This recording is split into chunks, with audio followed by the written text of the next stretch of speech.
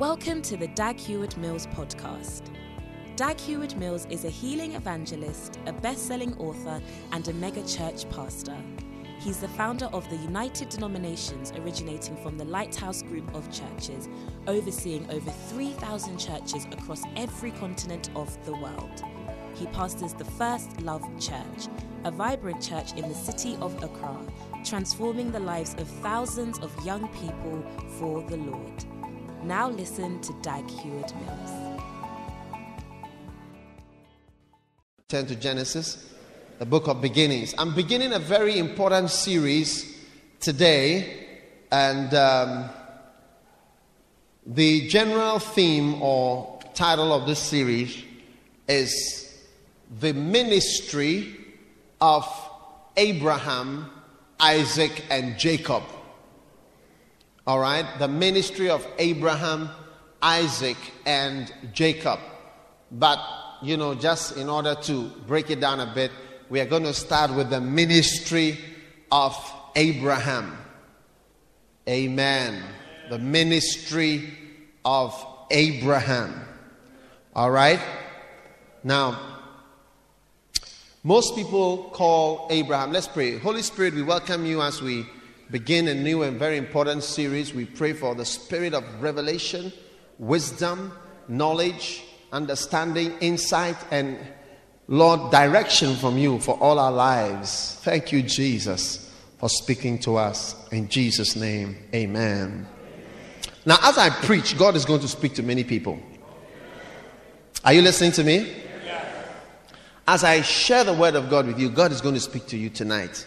Now, if there's anybody here who feels like going home quickly, the devil is speaking to you.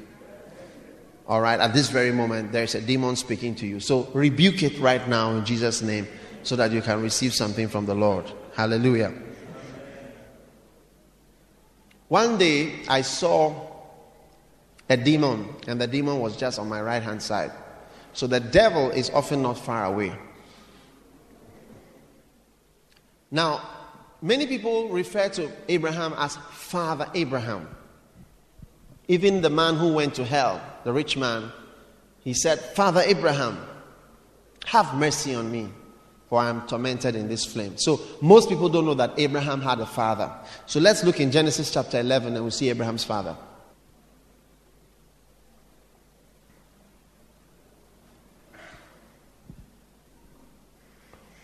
Genesis chapter 11.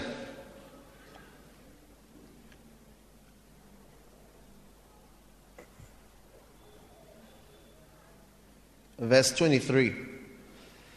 And Serug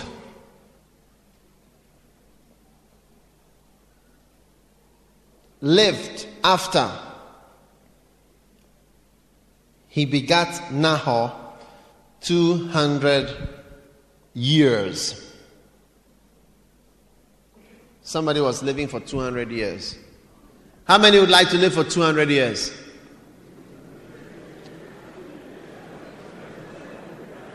Are you sure you want to be around for 200 years? I was sitting with a man one day. He was looking through his telephone address book. And as he was flipping through the pages of his address book, he was making various noises. Oh, and he was just going through. And I said, what is it? He said, most of the people in my address book are dead. Because most of his colleagues were dead. Because he was so old. You see? So, I don't think you like to be around for 200 years. I think heaven is also there. You can start early or whenever you start. Just prepare the way. Amen. All right. So, Serug lived 30 years. Verse 22. And begat Nahor. And Serug lived after he begat Nahor 200 years. And he begat sons and daughters. Amen. So Serug was 30 years old when he had his son Nahor. Are you getting it? Then after he had his son, he lived on for another 170 years. Are you with me? So it's not as though because they were living 200 years, they were having children when they were 120. By the age of 90, they were still old and too old to have children. That is why when Abraham was approached with the option of having a child, Abraham started laughing. Sarah also laughed because even though it was young relative to the number of years Abraham lived eventually, right, it was still too old to have children. So apparently, the cycle of life was still like the way it is now. Because by the time a woman is about 45 onwards, she's sort of on the borderline to becoming unproductive. So verse 24.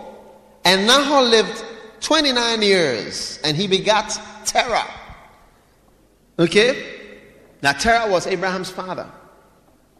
But let's look at 25. Now, and Nahor lived after he begat Terah 119 years. So he was 29 years old, and after he gave birth to Terah, he lived for another 119 years. So 119 plus 29 is what? 148. Pastor Ishmael, are you sure? All right. Verse 26. And Terah lived 70 years, and he begat Abram, Nahor, and Haran. Now these are the generations of Terah. Now Terah had 3 sons. Are you there? In this case, it just tells us how old Terah was by the time, how long he lived. It doesn't tell us when he had the children. But it says Terah begat, in 27, Abram, Nahor, and Haran. You get it? So look at me, everyone. What were the names of Terah's children? You see, some of you think we are just going through an endless genealogy. The Bible says we should avoid endless genealogies. But this one has an end. So it's not endless. Amen? Oh, amen? So this is not endless because it's ending soon. So who was Terah's? How many children did Terah have? And what were the names of his children? A-N-H is the formula. Abram, Nahor, and Haran. A-N-H.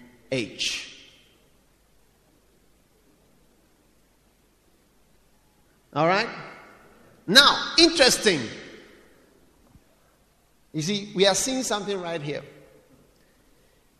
Haran begat Lot. There were 3 brothers. And Haran had a son. And what was his name? You heard of Lot? Yes. Yeah, Pastor Ishmael's second name is Lot. Is that not so? Yeah. Ishmael Lot's son.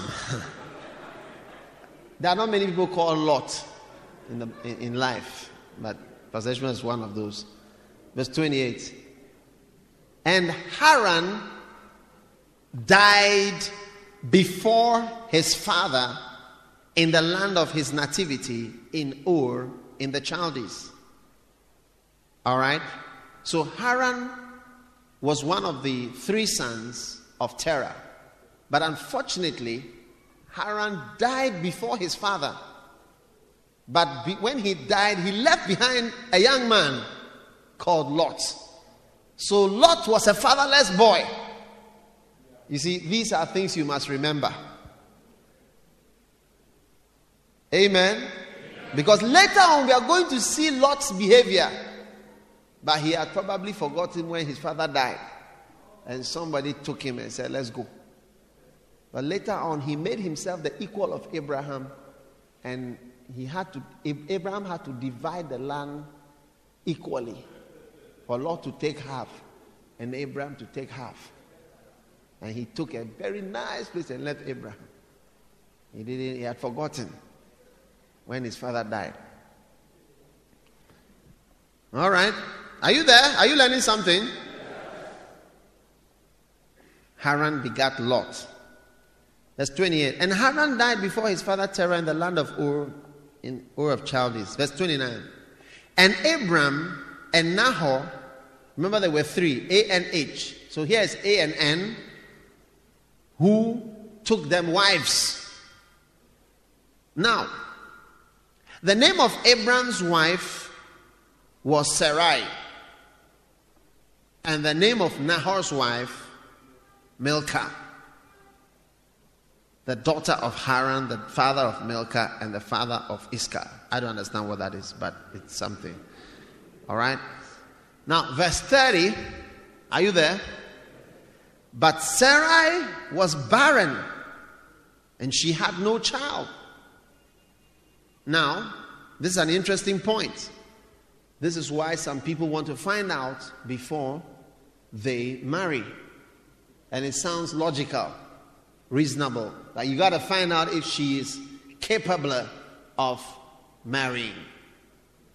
In our modern world, we know that 40% of the causes of infertility are due to the men, 40% are due to the woman alone, and the man alone is caused by 40% of all the cases.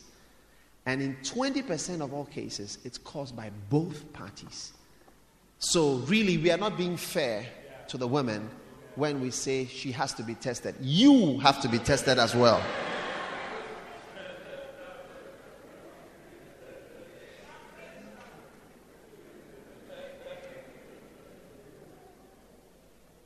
Amen?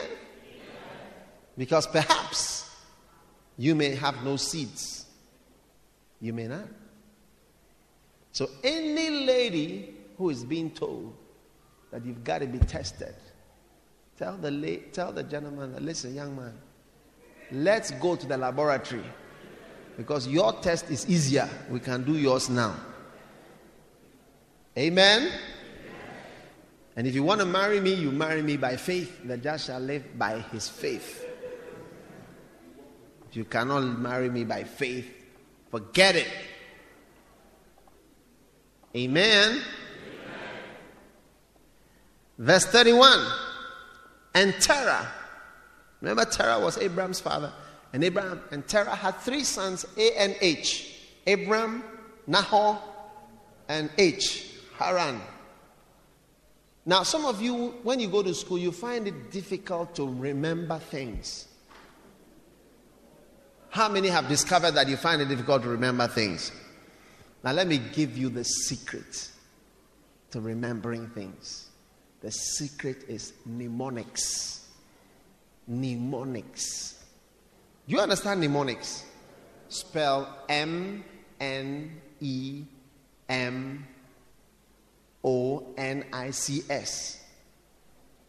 Mnemonics. Which is a formula to remember long lists of things. So, when you are trying to remember, give it a formula. And you'll be surprised. You'll be remembering and people will say, man. So, A-N-H. Abram, Nahor, Haran. Straight away. Children of Terah. But if you try, say, if I come tomorrow and say, hey, who are the children of Terah? You say, Terah. You suddenly be terrorized. Okay? Now, Terah took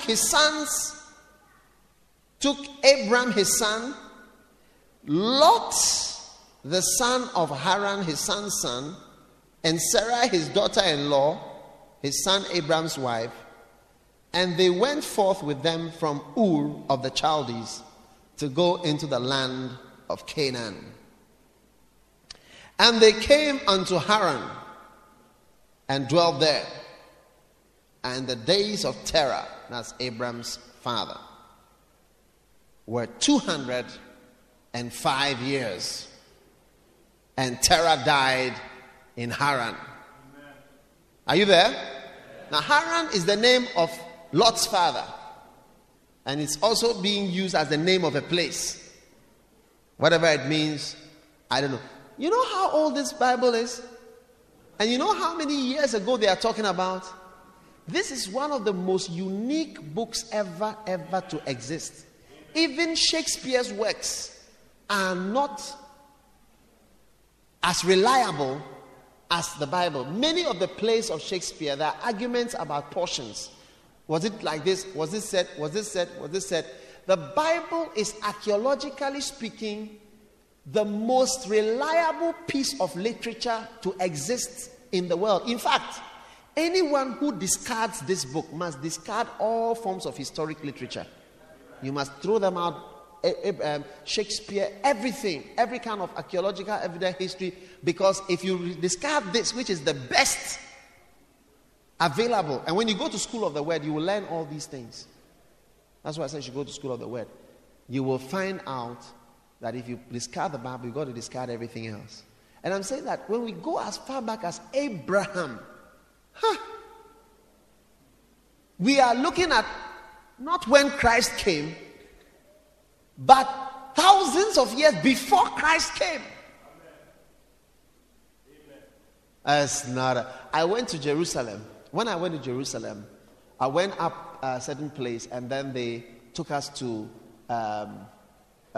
some part of the hill in Jerusalem. When we got there, they said, "This is David's tomb."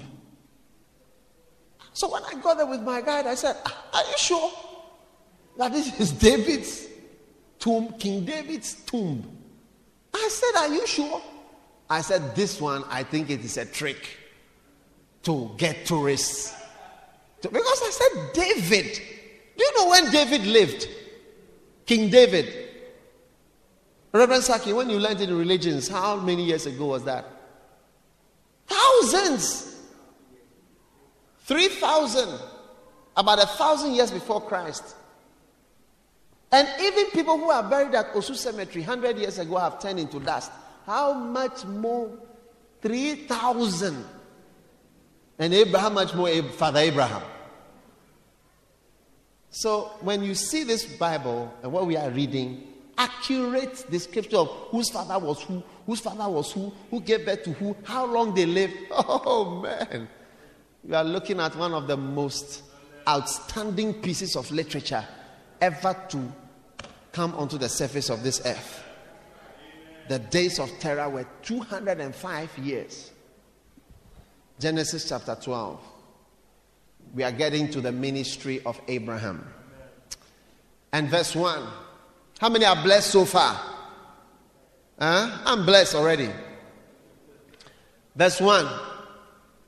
Now the Lord said unto Abram, "Get thee out of thy country, and from thy kindred, and from thy father's house." That's his father. Who was his father? And who were Terah's children?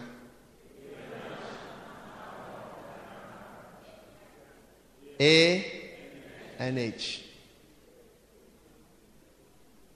So you are learning genealogies. Not endless ones, ones with an end.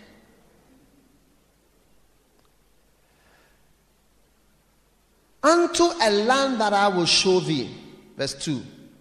And I will make of thee a great nation, and I will bless thee, and I will make thy name great, and thou shalt be a blessing.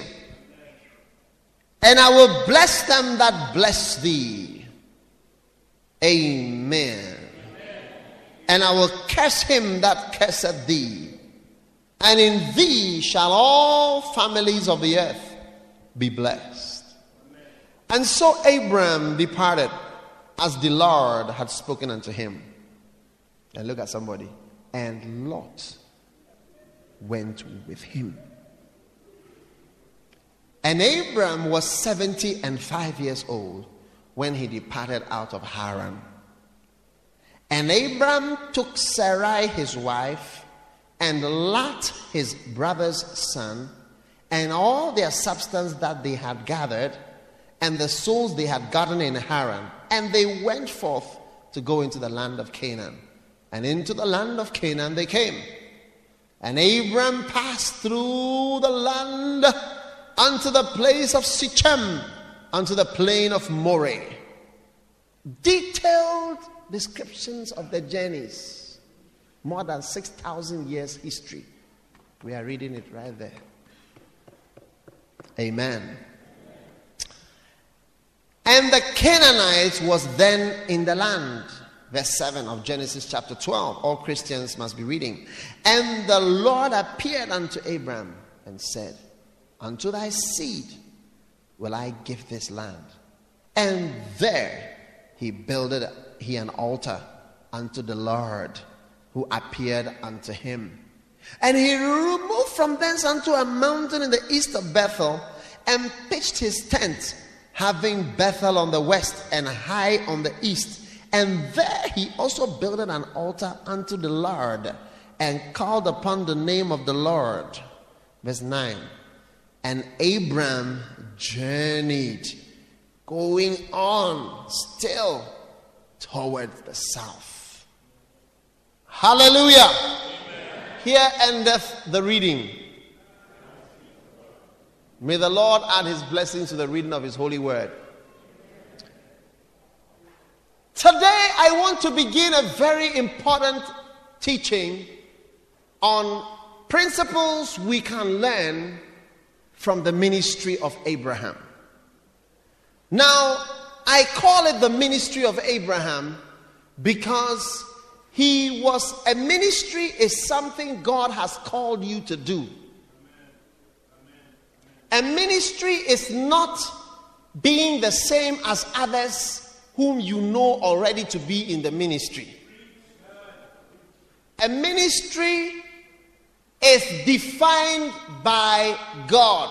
I think that's a very good principle that we can write as the very first principle of Abraham's ministry. Is that your ministry is defined by God and not by others who are all around you. Your ministry is defined by God and not by others around you.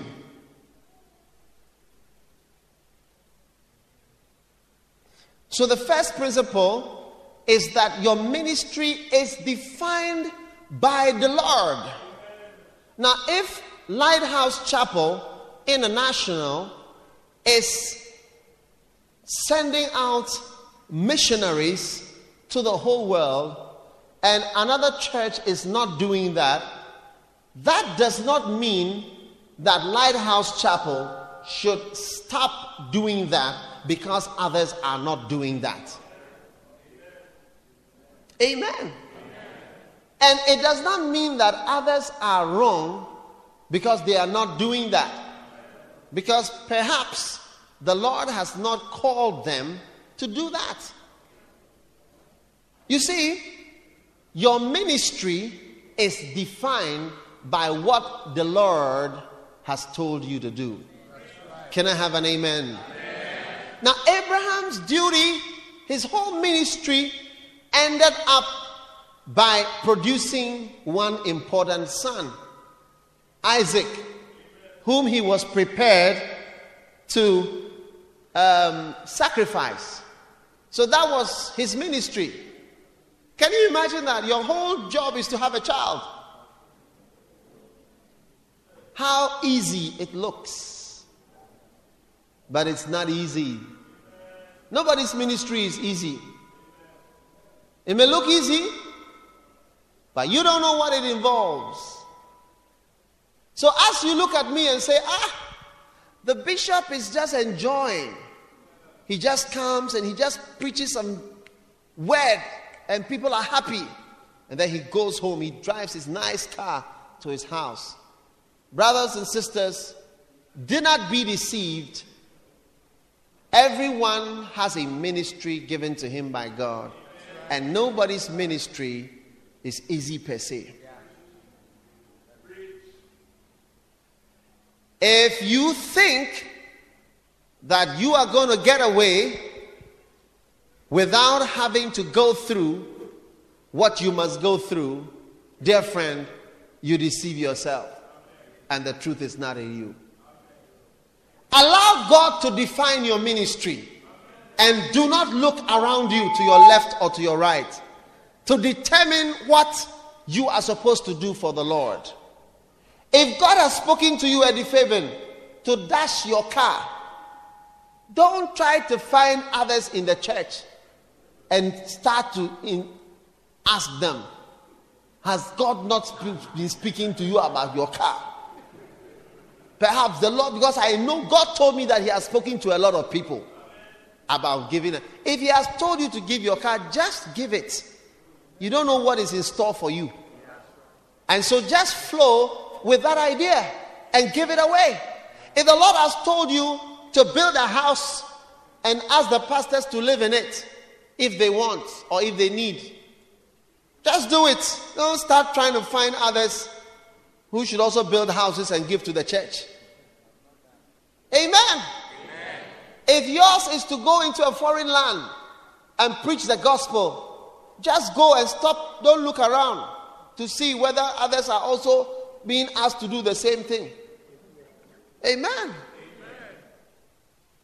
Because, ladies and gentlemen, that is one of the greatest causes of ministerial abortion.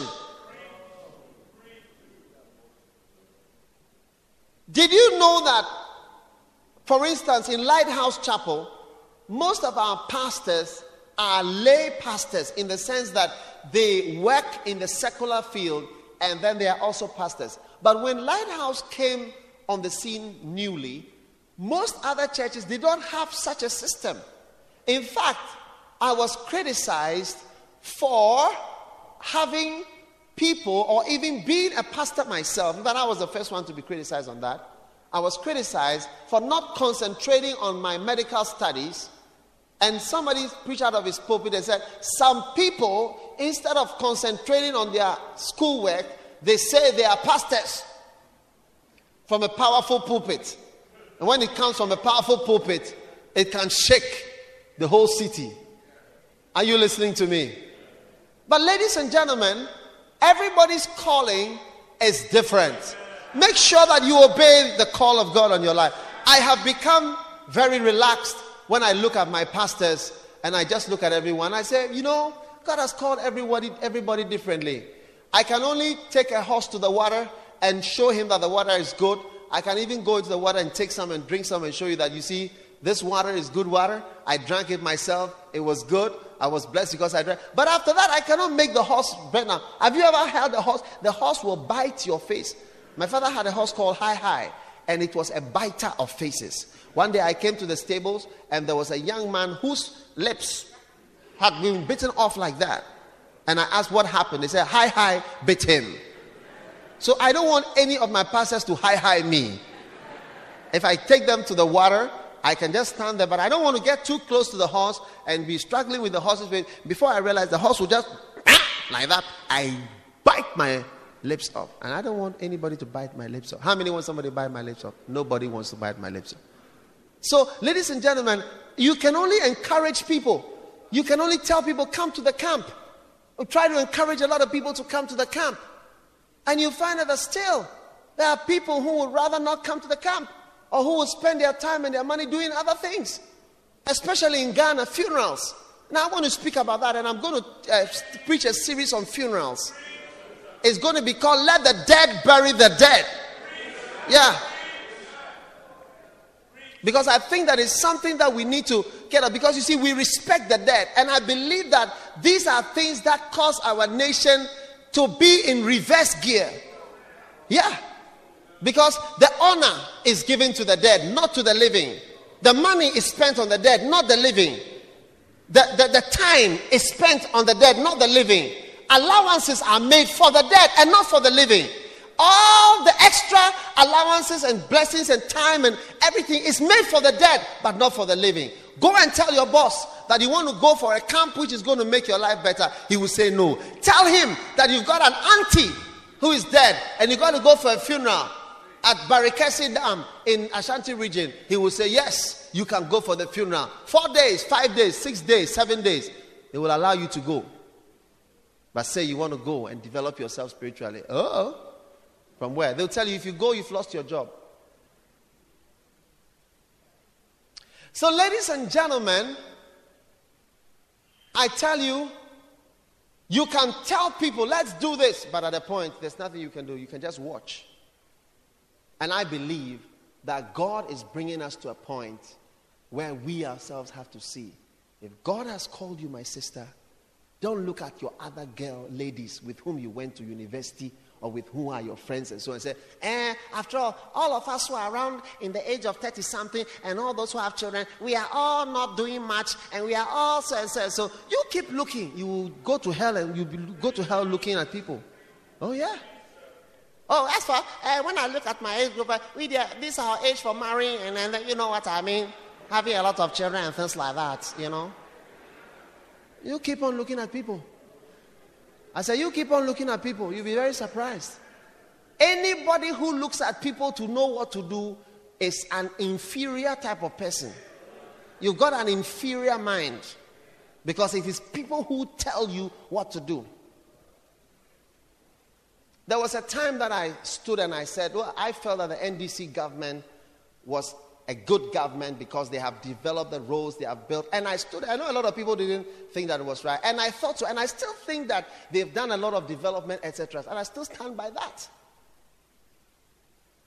But there's a dark side to NDC and to all of them there. There's a very dark side, dark mist and clouds, which can turn into something else, into the whole nation. And that's what I'm also talking about now. But I don't withdraw when I say I see the roads, I see the developments, I see the electricity that's been sent to the whole nation. I've got an independent opinion of whoever. That's my opinion. And I'm entitled to at least one opinion under United Nations Charter of Human Rights. Everybody's entitled to just one opinion. And I can exercise that opinion if I want to. But there are a whole lot of people who have to look at what others. I know there are people who look around and they can't really say what they really think. Some people think that, for instance, I'm now an opposition person. They think quiet. Even some of the pastors, they think to themselves quietly, you know, this man, this, that. And they feel that, oh, this guy is preaching against whatever. But I say, I stand by what I say. I say that anybody who sees his father being attacked, breaking walls down, attacking him, burning down his office, breaking down things, breaking down the cars, and so on, and says that, oh, in fact, you are doing a good thing. We will vote for you so that you can continue. You are sick, and you don't belong to that house. Yeah. I'll tell you quite, and I stand by what I'm saying. But you see, in Ghana, when we support something, we support it blindly. Even if, and when you are against, you can't see anything good, which is also not correct. When you are even against, you must be able to see this is good, this is good, this is good, but this is not good. That is honesty. But I stand by what I say, and I say, go tell them that we are opposed to people who break down walls. Yeah. It's as simple as that. And my opinion is very clear. I cannot stand by my broken walls and so many other things and say, oh, in fact, we need more breakages. Yeah, how can we need more breakages? Am I out of my mind? I don't need anybody to tell me what to believe in. I'm an independent person. I said, anybody who needs to look around and say, does everybody support? Most NDC supporters are afraid to open their mouth and say that they are NDC supporters. Even at the last election, you see, NDC genuinely won the elections last time. Although there were some riggings here and there, they won it. And that means that a lot of people supported NDC, but they can't open their mouth to say it. But they are afraid to say what they really believe. Shame. If you believe in something, stand up and say, look, me, this is what I believe in. That's all. And we can all dwell together. You believe this, I believe that. You believe this, I believe that. That's all.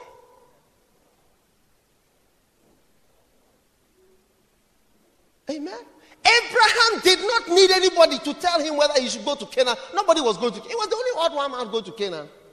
I'm going. God has told me to go to Canaan. That's what I believe in. And I'm going. And he went.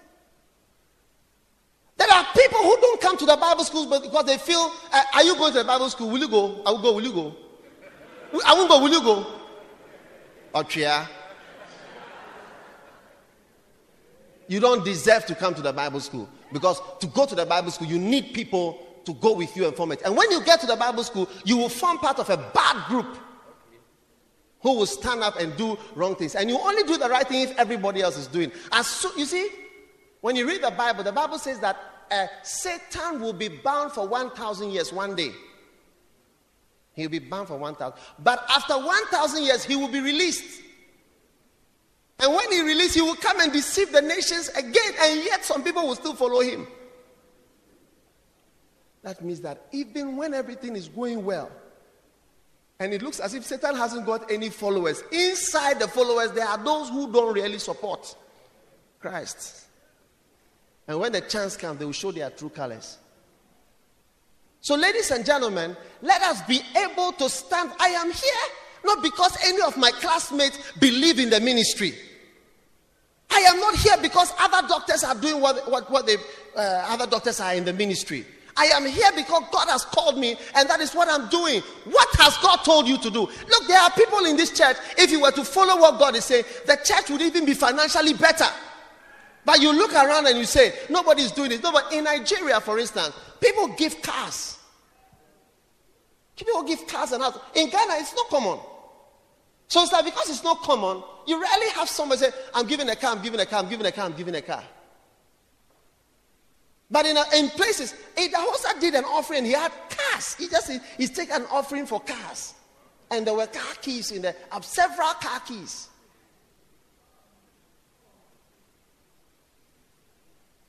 So it's like, hey, will you do it? I'm not doing it. I'm not doing it. Will you do?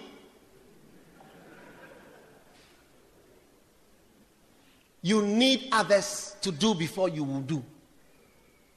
I won't bring my child. Will you bring yours? Find out what is good and stand by it. Find out what God says. Go for it. Don't need, if all your classmates are going one way and you have to go the right way, go the right way. You will live to see that anyone who obeys God is destined for greatness. Be able to say what you believe. Yeah. And I will say this even to all of us, pastors, shepherds, even in these days of politics, as they continue and as the campaigning becomes more and more heated, be able to say what you believe and why you believe it. That is what a Christian must, and you must be truthful. You must be able to say, look, me, that's what I believe. And this is why I believe it. That's all. And you must be able to stand for it. And if you come to me just because you hate somebody, I'll tell you that, well, I cannot also follow something just because of your hatred. Your hatred cannot move me. We must not be moved by hatred. We must be moved by realities. But unfortunately in our country, we are not moved by realities. We are moved by something else. If this was America, the current government can never win an election. In a year when the prices of everything has gone through the roof, the prices have gone beyond the roof, and prices are, you see, they are now going to go higher even. The value of everything has just become it's like a totally deformed something. There is no way under the sun in America where a government in this condition can win. But it's very likely that the government will win the elections. It's quite likely. It's quite likely. It's quite unlikely that there will be any change. Because issues are not the issues over which people are thinking. There are other things that people are going by hatred, by passion, by tribe, by what?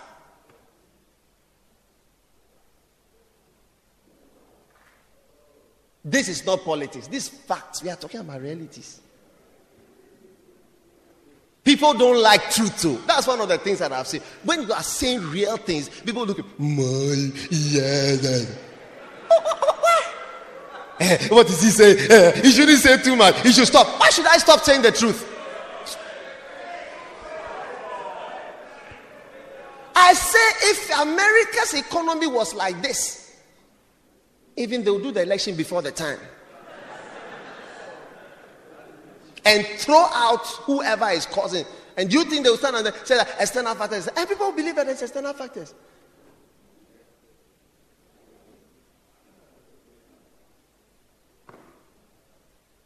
But we've got to be able to be like Abraham. God said, go. And you know what? Abraham did not have the benefit of seeing some people ahead. He's like, these people serve God, these people did this. He was just a guy, he is the father. He was the father, Abraham. Isaac could look at his father, Jacob could look, and we all say like Abraham, Isaac, and Jacob. But Abraham couldn't say that like anybody. He was the first arrival. But he believed what he believed in. Please, let's be honest. Because you see, when you don't speak your opinion, or you are not able to be confident about it, after a while, you move into a lesser class.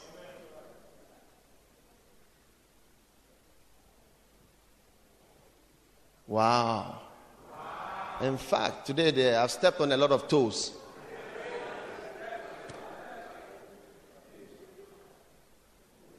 But if I stepped on your toe, then your toe deserves stepping on.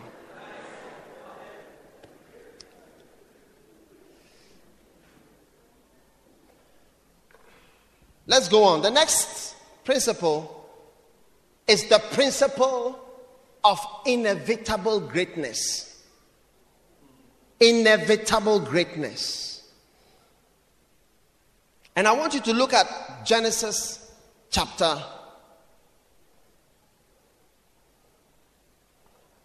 12, verse 2. It says, and I will make of thee a great nation.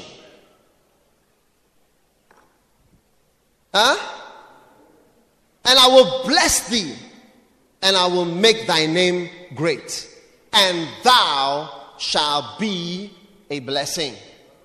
Look, anyone who follows God, I want to tell you, there is what I call the principle of inevitable greatness. Inevitable means that you can't escape it. It's something which will by all means happen. You will be. Now, someone say, I know some people who have become pastors, and I know some people who have followed God, but they have not become great. Rather, they have become poor. How many know some pastors who have become poor by becoming pastors? Raise up your hand and give me a wave. Yeah, there are a whole lot of pastors who became poor by going into the ministry, who ruined their lives by going to the ministry, who entered the ministry and they died, and their wives became widows and paupers, who became useless entities in life if only they had done something else, whose families cursed the day that they went into the ministry,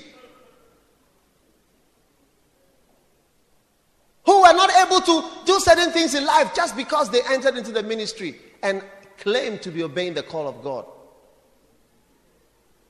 That is why a whole lot of people wouldn't want to follow the call of God, because it looks so risky, so dangerous, and it's like there's no security. When you compare Lighthouse with Volta River Authority, who can pay you with more security? Emma, who can pay you? Who is more sure? Lighthouse. See me after church. Thou shalt not lie.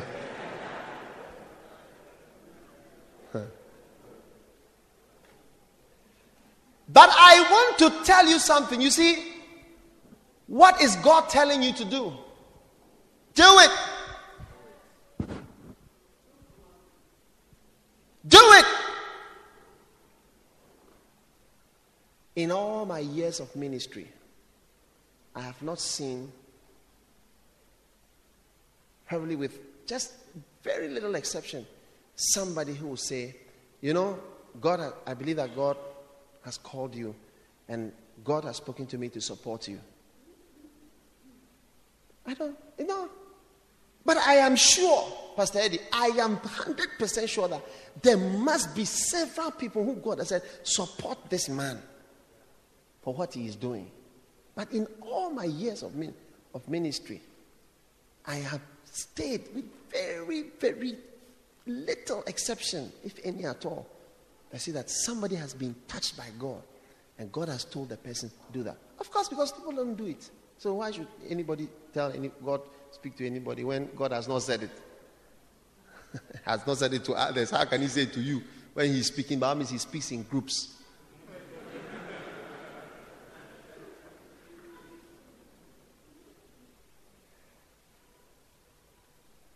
But anybody, like I say, stand up for what you believe. Stand for what you believe. Stand for what you believe. You will make yourself a great man. He said, I will make thy great name great. I will make thee a great nation. If today my name, at least to some extent, it is known. I mean, I may be nothing, but to some extent, I am known. And to some extent, I have a great name. To some extent. Not be much, but at least something small. If I was suturing whatever in America now, nobody would know me. If that is greatness, nobody would know me. Oh, yeah. But you see, the real greatness is the arrival in heaven.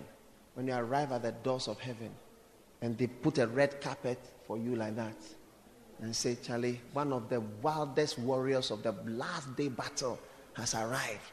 And the angels are saluting you and bowing down to you, and you are walking and you are wondering that, hey, Charlie, what is happening here? Hey. And the angels are saluting and say, welcome. Here he comes. Here she comes. And you are coming. And you are wondering, what did you do?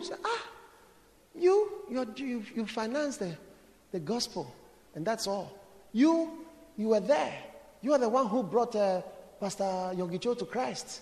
Yeah, you didn't know that through you, 1,000 million people have said, you are the one who was this. You are the one who did that. You are the one who said, hey. And they are saluting you and say, welcome. That is when your true greatness will come. The greatness of this earth is nothing. It's smoke and dust. Vapor. For what is your life? Is it not just a vapor that appears for a while and vanishes away? When you see in the mortuary one day, then hold my Bible for me, holding the trachea of a human being who was walking a circle the day before, and holding it like that and pulling it out and slamming it on the table. Blah! Lungs, heart, stomach, intestines, everything. Blah! Yesterday a circle. I will never. You see, when you stand at the mortuary table, you see people who were alive. I remember one day I said, they show you how the person died. They said he died yesterday. He was crossing the road at circle and he was knocked down by a car. And here the mortuary man will open and hold the chest and and you realize that any great man, it's not anybody whom you hear that they've done a post-mortem. In fact, that's probably why Archbishop does. When he died, they didn't touch his body. He slept in the house. He slept in the house till the funeral. They just carried him from the house. Because if you love somebody, in fact, that thing, if you have been there, you know what they do. You do not like anybody to touch the body, even with whatever. Oh, Angie, is it not true? It's something. One day I did a postmortem. We opened the stomach, and it was yam. The man had been eating yam and stew. Hey! And you will see the white yam. I don't know whether he wasn't chewing the yam or what, because the thing was big inside the stomach. Oh, man.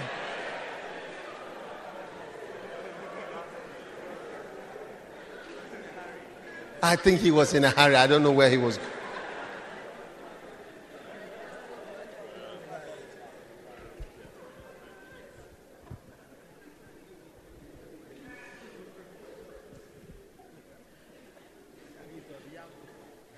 No, it was not fufu, it was yam. I'm telling you, I was the one who was doing the thing. I saw the thing. You realize that your greatness upon this life is nothing. You see ladies who walk in,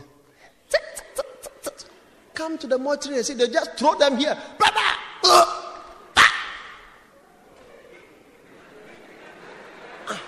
Nothing. See the ladies who walk and say, to say, Baka, Yamanada. What to say? Oh, yeah. Inyo. Come and see. Smoke and dust. I said, come and see. Even pants you know wear. If they brought your sleeping cloth from the house, you are lucky. Because if they brought your sleeping cloth, they may use it to cover you. But if not, you are there completely like, have you seen a banana that they've peeled?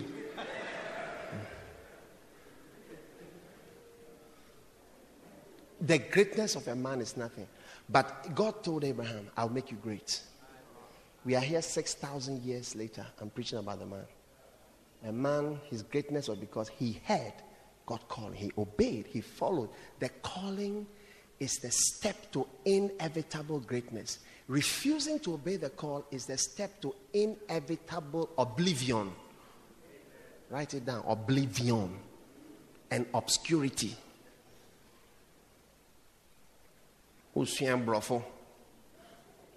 Oblivion. Cynthia, what does oblivion mean? Huh? Oblivion. No. Oblivion is like into the outer space of forgetfulness. I mean, into nowhere. Your memory of you is cast off.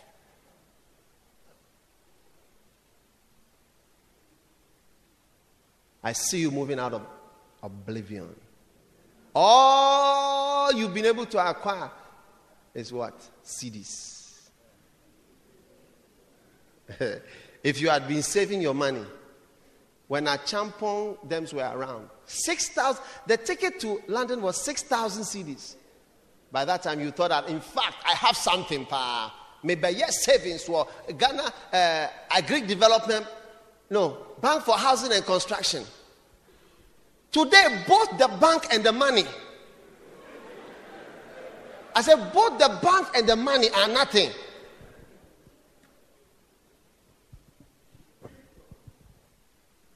Look, let me show you.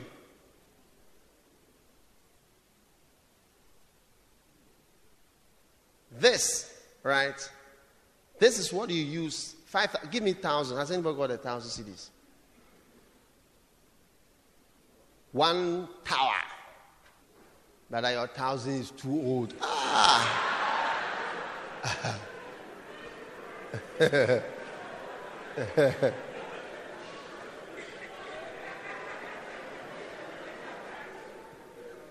This, right?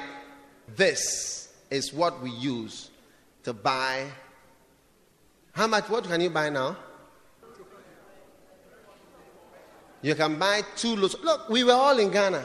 You see, although I'm not an old man, I'm a very young person. I was not around at independence. That's why I can only speak, up to a point. Independence Day, I was not born. Even Republic Day, I was not born. Look, this, in my time, I remember taking drop-in in this same Ghana. I paid 20 CDs. Me dad, your friend me dad, knew that. I took drop-in, I paid 20 CDs. This, you take this. Brother, I bless you, so tomorrow you go to Ghana Airways and buy. Tell them that you are coming to buy a ticket. Who call on the random? Now make an here. Who call Ghana Cocoa House? Catch them who say, Pastor, be a friend of Bishop Dag. Or say, won't fast 6,000 number office no na tickets. And we'll call Dusseldorf. Now make an here. 6 tower. Today the money and then the bank that you were saving have turned into smoke and dust. For what is your life? It is a vapor that appears for a while. Everything you are building is nothing. The greatness that you are to have in this life, it comes from following the call of God upon your life.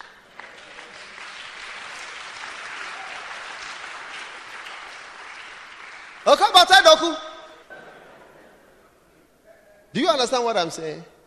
Your greatness is linked to your call, to following the call. If you fail to follow the call, not only will you amount to nothing, but you will also be nothing. The principle of inevitable greatness. I see you becoming great as you serve the Lord and you follow him. The next one. There are so many, but I'll just give you one or two. The principle of the divine difference. How many want to be there to be a divine difference upon your life? Now, I want you to see, this is a very interesting one. Don't go to sleep now. Tell the person next to you it's time to get up. This part is for you. Notice, are you with me? Are you all around? You don't even have to look at your Bible, just look at me. I'll read it for you. Okay? After I'm the one who is full time. So you look. Now listen. And I will make of thee a great nation. I will bless thee. I will make thy name great. Thou shalt be a blessing. I will bless them that bless thee. I will curse them that curse thee. In thee shall all families of the earth be blessed. So Abraham departed as the Lord had spoken unto him. Lot went with him. Abraham took Sarah his wife, Lot his brother's son, all their substances, and all the souls that they had gotten, and they were all going. But even though they were moving in a group, there was one person who was a blessed person among the group. Even though they all looked the same, it was one person who had been called by God. Even though they were all moving in a group, it was one person who had what we call divine protection. Even though they were moving in a group, it was one person whose enemies were cursed. It was Abraham's enemies who were cursed. Lot's enemies were not cursed. It was Abraham who was blessed. Lot wasn't got any blessing. Others were going along. It was one person who had the protection, the blessing, the curses upon the enemies, the greatness. It was on that person. Those associated with that person will fall into the shadow of that blessing. You see, ladies and gentlemen, when you met Abraham and Lot and others moving along, you would have think that, this is the move of God. These are the men of the hour. Abraham, Lot, Sarah, Lady Pastor Sarah,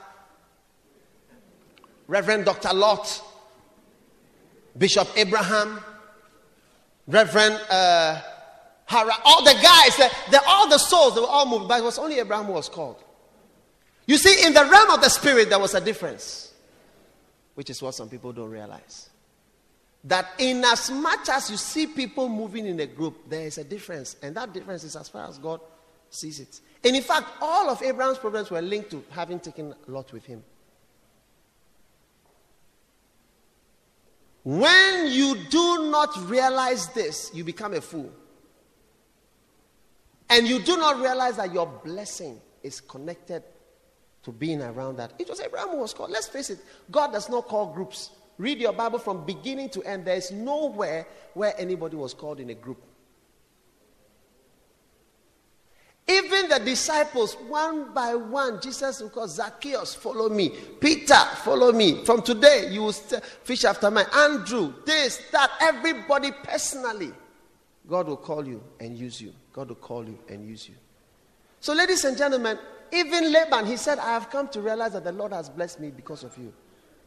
Because the blessing was upon Abraham. And you see, this is what happens in many churches. Assistant pastors don't know sometimes. They feel that, we are all doing the work of God. After all, in fact, we do more work than him. Monkey, they work, baboon, they chop. A lot of people don't know that he's the one who, we are the ones holding the church. We are the ones stabilizing the church. It's a lot of, I would like to preach this in a lot of churches. Where some of the assistant pastors think that we are holding the church together. A lot of things are going on. We have to hold things together and stabilize the church. But they don't know often they have no call of God upon their life to a certain extent. To a certain extent, all of us are called. But in a certain realm, it is only certain people who have certain callings.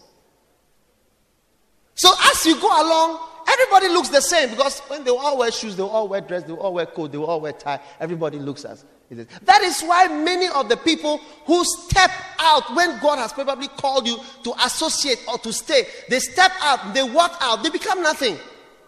Just look around. I've watched a lot of people who have orangulized and rebelled, several pastors and ministers and so on in Ghana, outside Ghana, and I've watched most of them end up as just, you just wonder. But when they were around, it was like, we are big. We are all moving. I mean, God has called us. And are you the only one, God? Are you always right? God is you are not the only one who God uses. But you see, there's a divine difference in there. Well, the next principle, and I believe will be the last one for tonight, is the principle of serial instructions. Serial instructions. Now, serial means in series. It means one after the other. Okay, amen? Now, God told Abraham, Pastor Ishmael, are you there? He said, go to Canaan. I will make you a great nation. I will bless thee. And indeed shall all the families of the earth be blessed. Thou shalt be a blessing. And so Abraham went along. And as he went along, are you listening to me? Are you there? God spoke to him again and again and again. Now let me tell you something. This is one of the things. You see, there's a principle here of the serial instructions that go, and also another principle of serial sacrifices. I think you can write that as well, so that we just end with those two. You will not sacrifice once. In this very place we are reading, Abraham sacrificed once, then he sacrificed again. The Isaac sacrifice came later. So before he even sacrificed his son, on the road, do this, then he'll do. Do this, then he'll do. Do this, then he'll do. Do this, and he will do. Not once. God told Paul, go, and it shall be told you what you shall do. That's all. Pastor Nanaya, God is not going to tell you once today and what you know every. If you ask me whether I know about the future, about what God has said, this, that, I'll say, I don't know. I'm just flowing. As the Lord tells me, then I do. As the Lord tells me. If you tell me that I knew that this is what I'll be doing, it's not true. If you tell me, I'm somebody, when I was in medical, I dreamt of this church, I dreamt of an account of, it's not true. The Lord said, just serve me, and then I'll be going. If you want to serve, read about Acts. Paul said, go, it will be told you what to do. That's all. You go, it will be told what to do. And when he went there, he was told. And as you see his letters, you realize that he was told much more. We were not there when he was told all those things. Anybody who comes to church and makes himself a know-it-all is cutting himself off from the serial instructions that God is bringing. The next one that he was about, you became too big to receive it, and then you were off.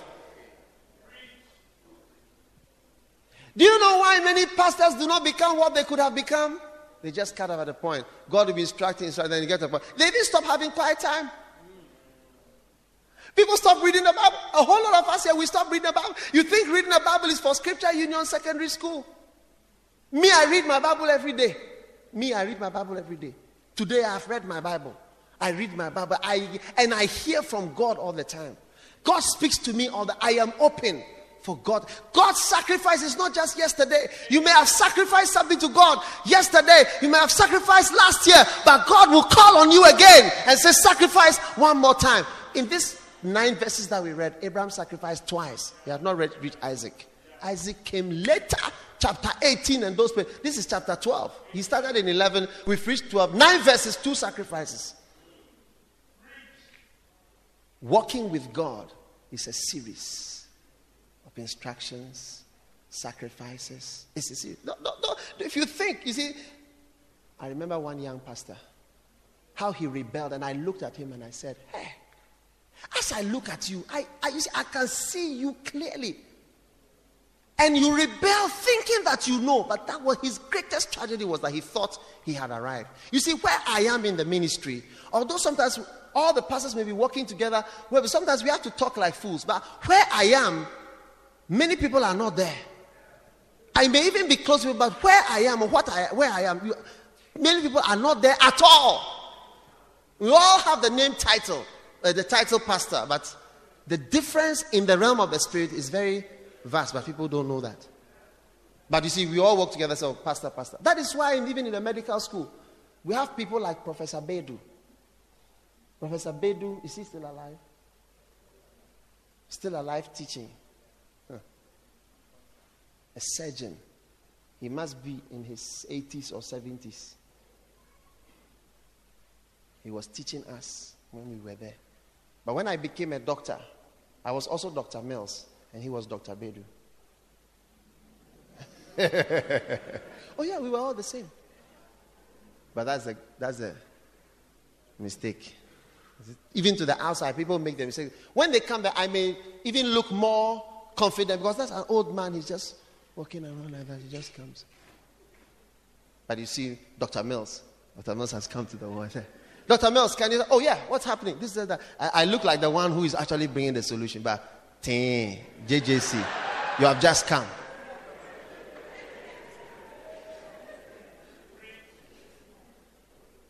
But we all look the same. In fact, my coat will be newer. Maybe as a young man, I may have gone abroad to work as a porter, as a whatever. So I'd have come with a new car, and the old professor hasn't got it. So when I drive in with my flashy new car, I get up and I check my remote control. Then I just put on my stethoscope. Nothing in my head. I'm just moving like that. I'm coming to solve problems. Zero. And then the old professor comes in his old Toyota, and he just kind of says, how's the patient? Everything okay? All right, continue. Okay, what is happening? All right, change this to this, do this. All right. That's the knowledge and the information and experience. So sometimes everybody looks, we are all the same. And when you stop, please don't get this part, don't make this mistake. The instructions are in series. It's not once. Please. It's in series. Don't make that is what is going to kill you in your ministry, in your life.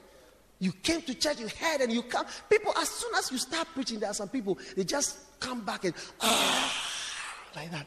They just start joining. It's like, we know what is going to be said. This is your great tragedy. In the ministry, this is our tragedy. The sacrifice is going to continue. Oh, he told you to give last year. Recently, the Lord asked me to give something. And I said, well, Lord, last year, this is the same type of thing that you were doing. Last year, you asked me this, that. You are bringing the thing to this year too. I realized that the thing is in series. I said it's in series. I said it's in series. I said, did God speak to you? He's speaking again. I said, he's speaking again. You may have cut off yourself, but he's speaking. I said, he's speaking. I hear God speaking to you right now. Open your heart and let him speak to you again and again and again and again. And when you come, be prepared for God to say anything. If Abraham had closed his ears, he would never have heard the Isaac story. Go and kill your son.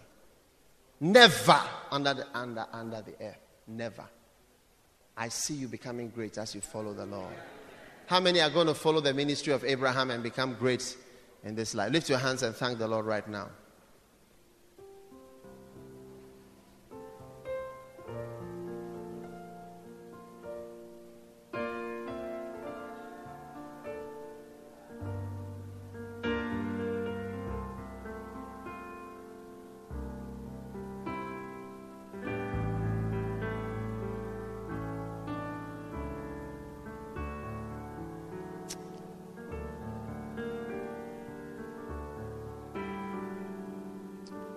Oh, Marabra Sandal Mereke Bolombrobo Shandele Breke. Why should your ministry end now? Why should your Christian life just stop at a point? The Lord is saying there's a series of instructions. I just gave you one in the series, and you closed up to 17 more instructions that were coming.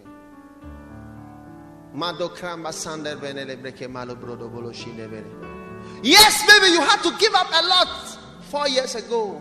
Maybe the Lord is calling you again. Give it up again. Give up something else.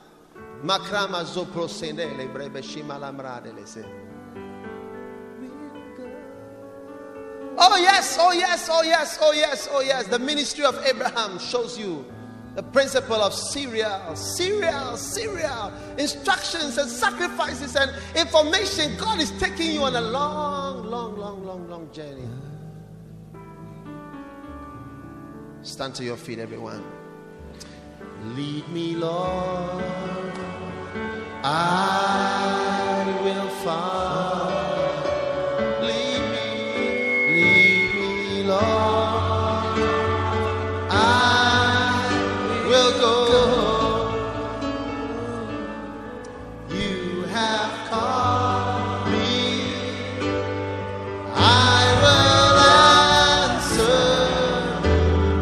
Lead me, Lord, I will go.